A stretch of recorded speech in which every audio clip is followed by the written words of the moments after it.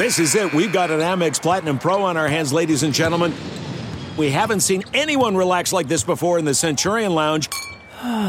Is he connecting to complimentary Wi-Fi? Oh, my. Look at that. He is. And you will not believe where he's going next. The Amex dedicated card member entrance for the win. Unbelievable. When you get travel perks with Amex Platinum, you're part of the action. That's the powerful backing of American Express. Terms apply. Learn more at americanexpress.com/withAmex. Welcome to a midweek edition of the Varsity Club podcast. If you listened to last Friday's podcast, I had Chris Walsh on. We talked about the intersection between sports and social media, and I said at that time that we were going to do two this week, one with Kyle Cardell to talk baseball and one with Jacob Padilla to talk basketball, and we are flipping them after the news that happened Monday. There's just been news that has happened like every day at Nebraska. Nebraska, I told somebody this the other day, Nebraska's like the popular girl at school that always has to be the center of attention, and when she's not the center of attention, she does something outlandish to make sure that she is the center of attention again. That's the vibe I get from Nebraska. Kyle Cardell is sitting across the table from me. What's up, man? How we doing? Good to see you. Welcome back from Bricktown. It was fun. It was fun. You had a wedding you had to go to, and I was expecting tweet updates from that wedding, and I did not get as many as I would have hoped. Yeah, played a considerable role. I wasn't sure if I should be tweeting on stage of the church. That's the best place to do it. I probably could have snuck a couple in there, but I tried to get in a couple photos from the wedding, at least a couple updates, so people knew that it actually was completed, and they actually both said yes. So nice.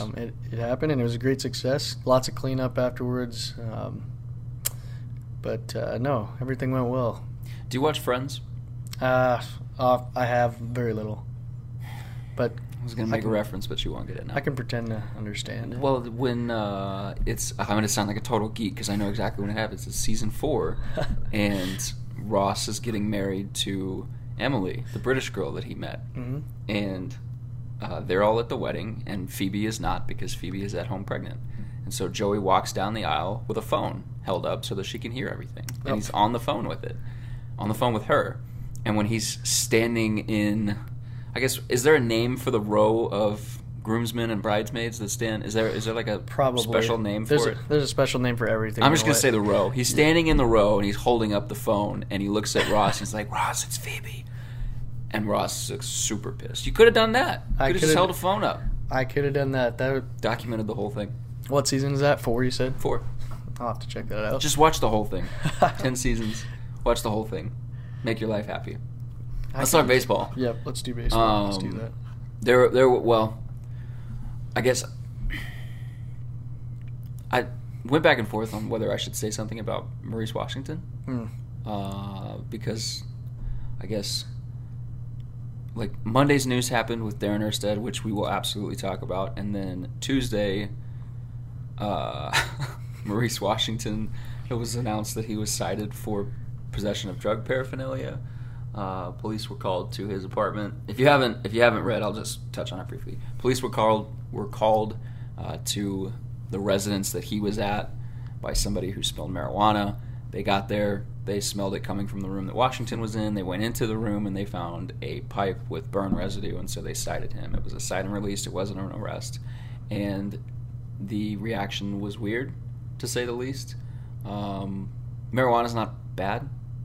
Like, I'm just going to go on the record and say, like, you can drive to Colorado and legally smoke as much as you want. It's not a bad thing to do marijuana. But when you have a pending legal case, a felony case in California, maybe don't be smoking marijuana when you're a college student on a college campus. Like, just be a little bit smarter. That's all I will say. We've got stuff on Maurice Washington on HailVarsity.com, so you can read it if you want to. Probably not going to help your case. Erstad. Yep. They get back from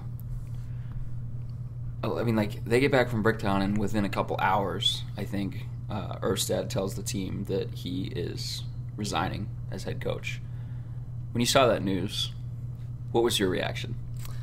I first saw it through the university email, and I was still back at home from the wedding, about to head back to Lincoln, and I was pretty certain I misread it because not Erstad, it must have been someone else, so I had to reopen it, and no, complete shock. I don't think anybody saw it coming. I didn't see it coming.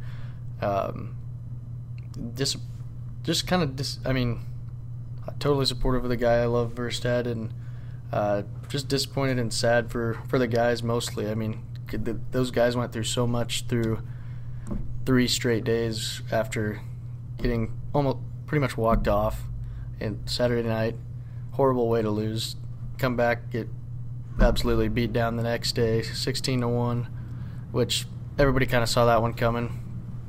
And then to come back the very next day and have your coach announce he's leaving. That's 3 straight days of a lot of pain for those players. So I really felt for those guys, mostly the athletes. Obviously, Erstad has his reasons of why he wanted to leave, and he's said pretty straightforward that it came down to family. Wanted to be there for his kids growing up, and if that's the reason, I totally support that, and I think that's great. But yeah, my first thought was just, gosh, the poor players right now. They've been through a lot in this past week. Something that you said, and I don't know if you were consciously doing this or if it's just kind of habit at this point, but you said if that was the reason when talking about the family thing. And I think that kind of subplot here is so interesting, because when a coach just up and quits, I won't say quit, he didn't quit, when a coach just up and leaves, there's always it's like human nature to be like, what's beneath the surface? What's going wrong behind the scenes? What did we miss? What was it, a force out? What's the bad part of this? What's coming? And I think there were maybe some people that thought, okay, this was a forced resignation, which I don't think it was. His birthday was the next day. Like, Bill Moos is not going to fire him the day before his birthday, especially not like the timing of that. It doesn't mix with a firing. No. Some people were maybe thinking that he wants to go do something else. I don't know. I don't know what the thinking was. I don't know. Do you think that it was that there's any underlying reason to why he would leave now, or was this just, in your eyes, was this just the right time for him to go be a dad and be a family man? No, from what I've gathered, it sounded like it was pretty well thought out. I mean, he didn't give any hints or anything like that towards it, but no, I really don't believe there's any underlying reasons. Like a couple players said, Erstad's never been a guy that lets negativity or fan negativity get to him. That's the farthest thing from what's going to bother Erstad. And Moose has been supportive the whole time. I mean, he said he's done everything to deserve a job. He's been get to the conference championship this year. He's been fully supportive of him this year. So no, I see no underlying reason. I just feel like this was well thought out for a long time, and the timing was right. He was ready to move on. So 8 years, and he also mentioned that he had talked to a lot of other coaches, and a lot of other coaches said the one thing they regret the most is missing time with their kids growing up. So yeah, I think it's a good reason. Totally surprised it happened this early, but no, I don't see any underlying thing behind it. Yeah, Charlie McBride was on Hail Varsity Radio Tuesday, and either Monday or Tuesday, and said that his kid one time said, "You love your players more than you love us as kids." And I've never really thought about it from that standpoint. Like, I've never really, like, if you're a dad but you're also a full-time coach at a major D1 program in any major sport, you're spending more time with your team and the players on your team than you are with your kids. And I've never thought about maybe the toll that could take on both the dad and the kids as well. We went through this with Bob Stoops at Oklahoma. He wanted to go back and just be with his kids. And I doubted the sincerity of that statement at the time. But he spent like 2 years with his kids, I think, and now he's coaching in the XFL. So I don't think Darren is I don't think the door's always closed, and I don't think the door ever will be closed. If he wants to come back, he obviously can. I think he made the comment to the Journal-Star a couple weeks ago or at least Bill Moose, I think it was Bill Moose actually, that said he doesn't need to do this job. He had a very successful MLB career. He could have just retired and been a dad. He doesn't have to do this, but he wants to. And if he doesn't want to anymore, then that's totally justifiable. He can go do his thing. But maybe later on down the line, maybe he wants to again, and maybe we'll see what happens. But I think the main point is that he has earned the right to do what he wants to do. Yep, that you bring up a good point. It's not like he ever needed this job. He took it because he loved the program, and he gave a lot to the program, 8 years, and I think he's ready to. He's been a busy guy for a long time, and he's ready to enjoy his life a little bit, I think, here. Yeah, it's a long. The MLB season is very, very long. Yeah. When you're in that for what did he play? 14 years? Yes. Is that what he was 14. in there for? God, that's a lot of time.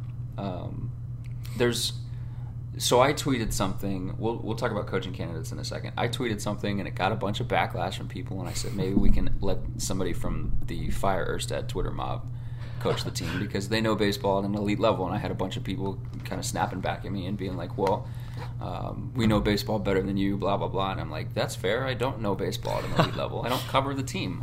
That's you. I defer to your expertise. Yell at me. Well, that's not what I'm saying. I defer to your expertise on that to tell me, is he a good coach or not? And the authority figure on whether he's a good coach or not is his boss, the athletic director, who on multiple occasions has said, yes, he did what he needed to do to keep his job, and he earned the right to keep his job moving forward. Right. They're 3 of the last 4 NCAA tournaments they've been to. They won an outright Big Ten title, and they played in the Big Ten championship game. This year. Yep. That's what Moose wants from his coaches. Yep. He's always said he wants to compete for Big Ten championships in every sport, and they've done that 2 of the last 3 years very, very efficiently, winning the Big Ten title, like you said, 2 years ago, and then this year back in the conference championship. So, yeah, he checked all the boxes that Bill Moose is looking for. So let's move to kind of the future. Nebraska had the number 16 recruiting class, was it? Freshman recruiting class last year. Sign, and some of those guys played major roles this season. There's young talent. Obviously, Erstad said in his the final press conference of the season after that UConn loss that he loved that senior class as much as any team that he's ever had. And they're gone, but there's still a lot of young talent here. Moose went on Sports Nightly, I think Monday, and said that this is a destination job. This is a job that people leave other jobs for. That Nebraska has the facilities and Nebraska has the tradition and the fan support, and they play in a great conference, blah, blah, blah. Same talking points. My question to you is, do you agree that this is... Do you think this is a top 40 job? I saw Mike Schaefer tweet that he doesn't think this is a top 40 job, so I'll say 40. Do you think this is a destination job the way Moose thinks it is? I mean, it's obviously his goal to sell the program, so he's not going to say, no, we're not a top 50 job. We can't lure somebody like Rob Childress from Texas A&M. But do you think this is a destination job that can attract high-quality candidates? Do you think the fact that they play in the Big Ten and not the Big 12 anymore hurts that? I would say my answer to that would be two-part. Financially, the Big Ten is not real attractive to a top coach most of the time. Obviously, Nebraska is going to be able to put a little bit more of a bill. So if you're looking at it financially, it's not going to be one of your top choices. If you just look at the Big Ten, how they're paying their coaches compared to the other Power 5 conferences, they're way below. I didn't know that. Interesting. So, yeah, I actually pulled up a graph that I found that the Big Ten is the lowest paying Power 5 conference by far in regards to baseball coaches. The Big Ten average salary is $273,000, and then the Pac-12, which has a wide range of Oregon State to Washington to lots of different pay grades. They're the next lowest paying conference at $480,000 compared to the Big Ten's $273,000 average. Wow! So it's a big gap. And then the SEC average pay is at right around $800,000. So it's pay-wise, looking at the Big Ten as a whole, it's not attractive for a lot of coaches, I would say. But when you talk about the fan support, just the overall facilities, fan support, what Nebraska has to offer, I think absolutely. I think it has everything you need to be successful.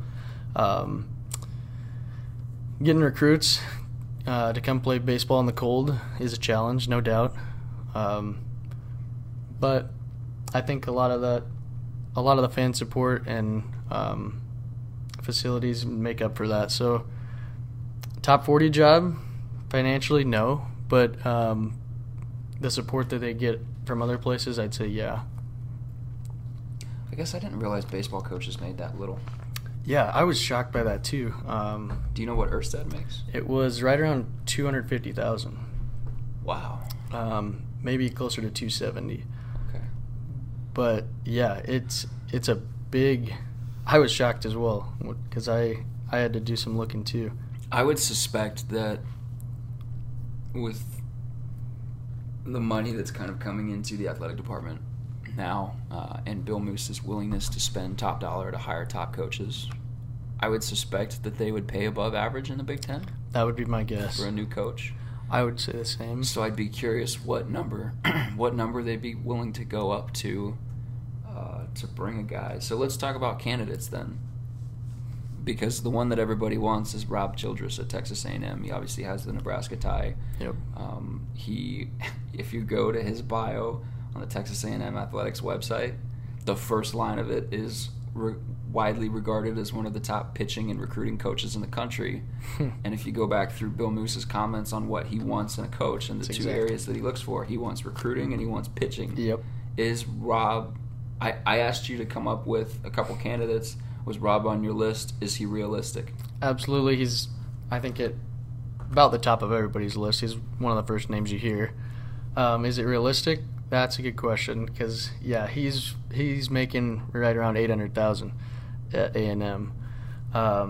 And he's comfortable hanging out in the SEC. Jeez, you would have to go above that to pull him from SEC country to come coach in the Big Ten. You would have to go above that, and that's 5 times what your average conference salary is. Yeah, so pulling him from SEC land where he's had some very good success and he's getting paid very, very well, I think it's a big stretch. But I mean, is this a better job than Texas A&M, or is Texas A&M a better job? I don't think you're going to hurt anybody's feelings if you answer honestly. Recruiting-wise, absolutely not. I mean, A&M's got players in their backyard. I mean, they're in Texas and they're in the SEC footprint. Yeah. So no, but okay. Yeah, he has ties. If he's sick of it, wants to change, who knows? I mean, Bill Moose has made some pretty big splashes in the past. I wouldn't count anything out, but yeah, it would be a stretch, I would say.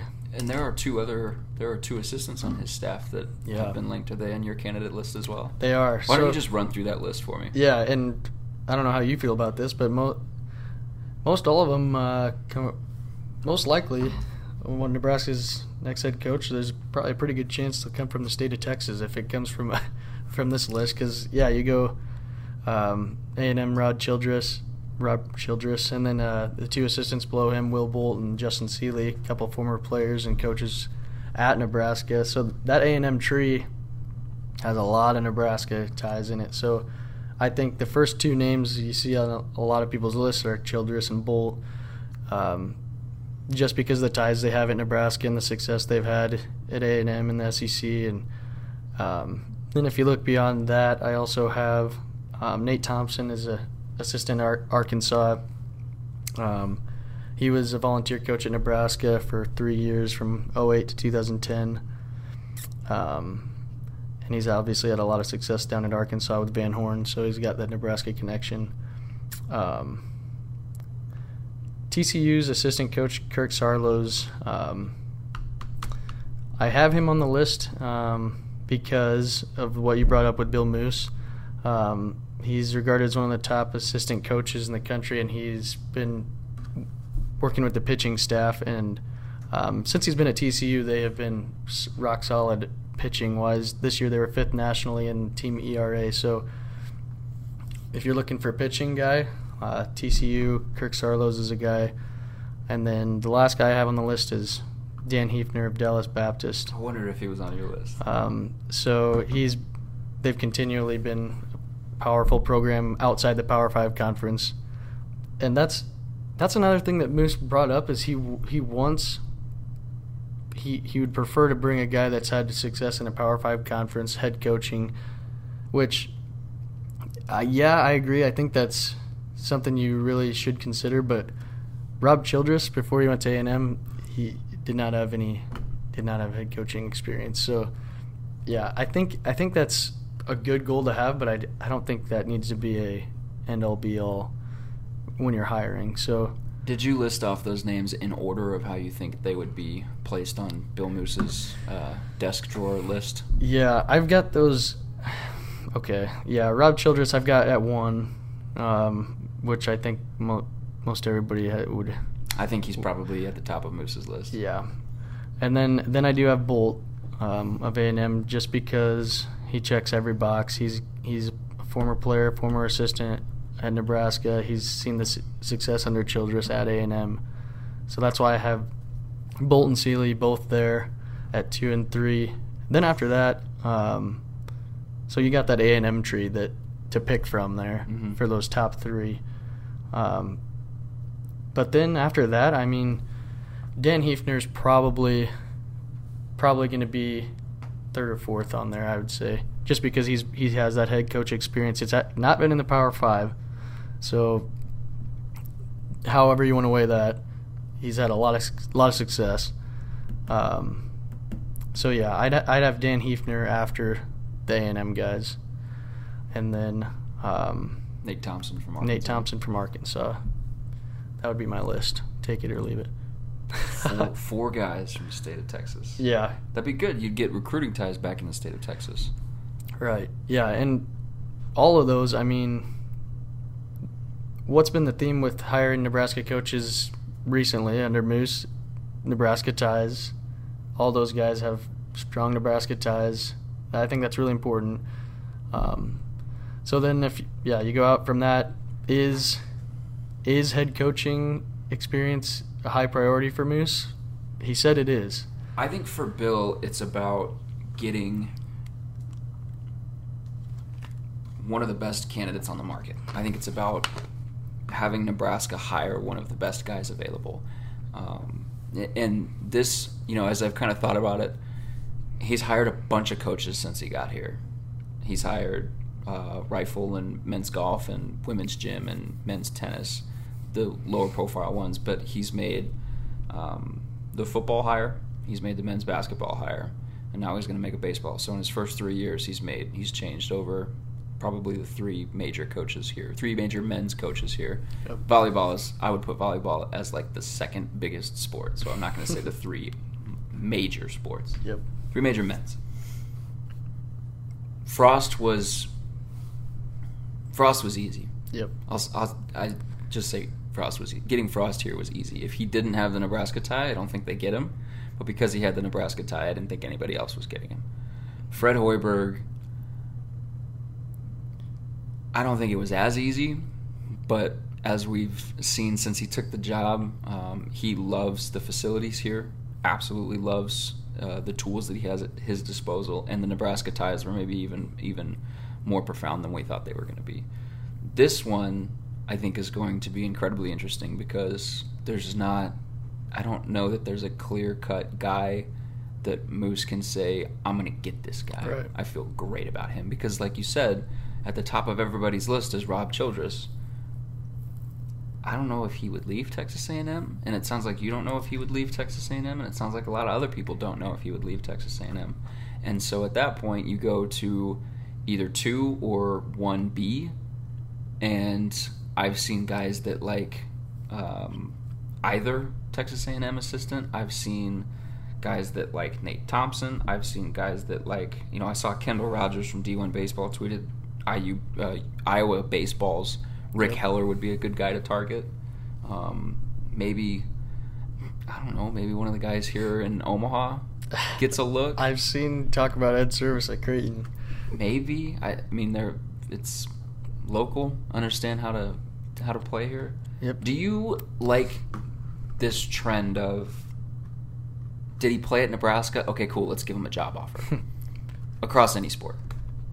I think it's very important because I think Nebraska has a very unique situation and fan base that you almost have to have a little bit of familiarity with it to have some success, because to know what you're dealing with and the expectations at Nebraska. A lot of times having a connection is very, very important, and I think it should be very, very high on the list.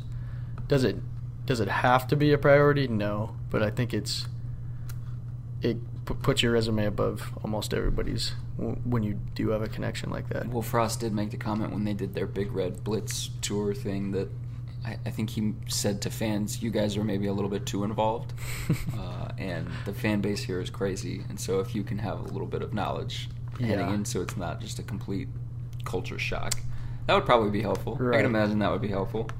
Yep. Yeah, so, no, I'm curious because Bill Moose specifically said that he is looking for, like you said, pitching is important to him, and then someone with success at a Power 5 conference as a head coach. So that'll be interesting to see how strongly he sticks to that, because some of these are assistants. So he's made quick moves with his other two major hires so far. Frost was really fast.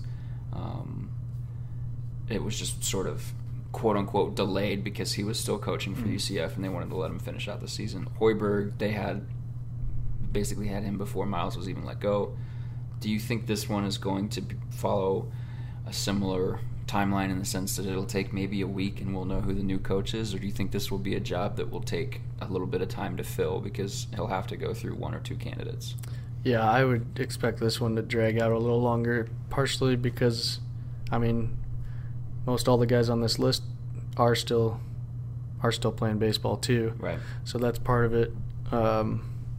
And like you said, this will be exciting to follow because, there's not a slam dunk guy. Yeah, Hoiberg and Frost are the two guys that were expected. I mean, Hoiberg was not as much as Frost, but this will be just fun to follow because I think you've got a lot of good options. It's just what's the best option and who's interested. Yeah. What did you think of their performance in the OKC Regional? We'll close it out on that. Yeah, well, I'm curious to hear about your experience there because we were coming back from the wedding Saturday night, and the game's wrapping up at 11:30 or midnight in Oklahoma City. So we have it on the stupid weather delay. Yeah, so we have it on the radio. In my family, we're driving back from the wedding reception. Have it on the radio, and I knew we were up 5-0. Got to 5-2, feeling confident, and that was by far the most heartbreaking loss of the season, not even close. So, I mean, just the way that ended, and it just doesn't seem right the way the season ended because of how much success they had. They go down there, win the first game, feeling real high. For the season to end the way it did, and then for Darren, it sounded like Darren was out either way, however the season ended. It just you wish it would have ended better for the team and for the guys, and to lose a game like that, they lost the regional and on one hit pretty much. The dude bombs a 3-run homer, and there's so many breaks the sign in left field. Yeah, and so many people were questioning the pitching moves and all this, and when it comes down to it, it was a great dude that smashed a 3-run homer. It was a superhuman thing. Right. They won it. I don't think Nebraska lost it. I think they won it. Right. So I really hope it doesn't have a negative light on the team or the coaches or anything like that. It was just Okie State did a superhuman thing and ruined Nebraska's season. So I was heartbroken. Oh. I was heartbroken for myself because I had the best story written and ready to go. Oh. They're up 5-0. And I have this story about Bricktown and Magic and Darren conquering a park that the only reason he's coaching in is because the last guy couldn't. I had a great story lined up. I bet. It was awesome, and I was so happy for it. In the 9th inning. And then it all came crashing down. But I felt really bad. And you asked me before we started podcasting what the mood was like with the team in the post game, and it was hard. Darren was obviously upset. I think it was Altavilla and Waldron that they brought in there, and both those guys were just crushed. And somebody asked Darren Erstad a question about Trevor Boone, the guy who hit the home run to win it. And I think something along, like, it was his 20th home run, so it was an Oklahoma State writer asking about him as a power hitter, and Altavilla just scoffed at it and then kept moving around and was like, this is the stupidest question. Why are we talking about? Like, clearly agitated, very upset. And Chris Walsh was there with me. I said to him, we talked about it after the game. We both agreed, yeah, their season just ended, which sucks because there was a 12-hour turnaround, almost an exact 12-hour turnaround, and 8 hours of that is sleep, 7 hours of that is sleep, and they come back the next morning, and there was a play, and I included this in my gamer. There was a play when UConn hit its first home run in the game in the second inning to go up 2-0. It tracked towards the same spot that Trevor Boone hit his home run the night before, and so it went over Altavilla's head at third base, and I just watched his reaction, and shoulders sunk, body just kind of let out a massive sigh. His head dropped, his hands went on his hips, and he was just kind of walking around. I was like, they're done. This is done. And it was very hard to watch and very sad to watch, because they were, as Erstad has said and as Moose has said, I mean, they could very well still be playing baseball right now. Like, they were a win away from having a foot in the door at the Super Regional. Yep. Or an inning away. One out. Oh, yeah. Yeah. An inning, an out. I mean, they were right there. So Yep. A ball or a strike, because it was a full 2 count, or a full count, wasn't it? I'm pretty sure it was a 3-2 count. Maybe you're right. I was thinking it was an early pitch bomb, but maybe not. Either way, it went a long ways, and they scored 3 runs. I'm probably wrong. You're probably right. You were there. Because I'm thinking back to all the reaction. It might have been a first pitch hit. I think it was. Because he was firing fastballs. And yeah, you're right. Okay, I'm wrong. I'm stupid. Once again. It counted 3 runs in tragedy for Nebraska either way. Yep. Tough stuff. Now they got to find a new coach. Yep. It'll be interesting to follow. Should be a fun one.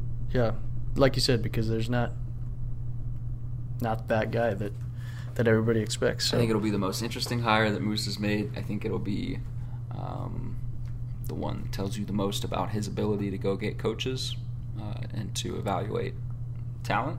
Mm-hmm. And I think it will be an interesting couple weeks for baseball. And how much money does Nebraska want to put out there? That too, because there are some plans that they would like to get rolling that cost a lot of money. Mm-hmm. So, yeah. All right, Kyle. Kyle Cardell will keep you covered with baseball stuff. So follow him on Twitter and read his stuff on hailvarsity.com. Thanks for having me, Derek. Thanks. Now it's let's go eat some donuts. Yeah, right on. All right. We'll be back Friday with a podcast with Jacob Padilla to talk Isaiah Roby, because Isaiah stuck in the draft and we have yet to talk about it, so we will talk to him on Friday. Until then, keep reading hailvarsity.com. Thanks, guys.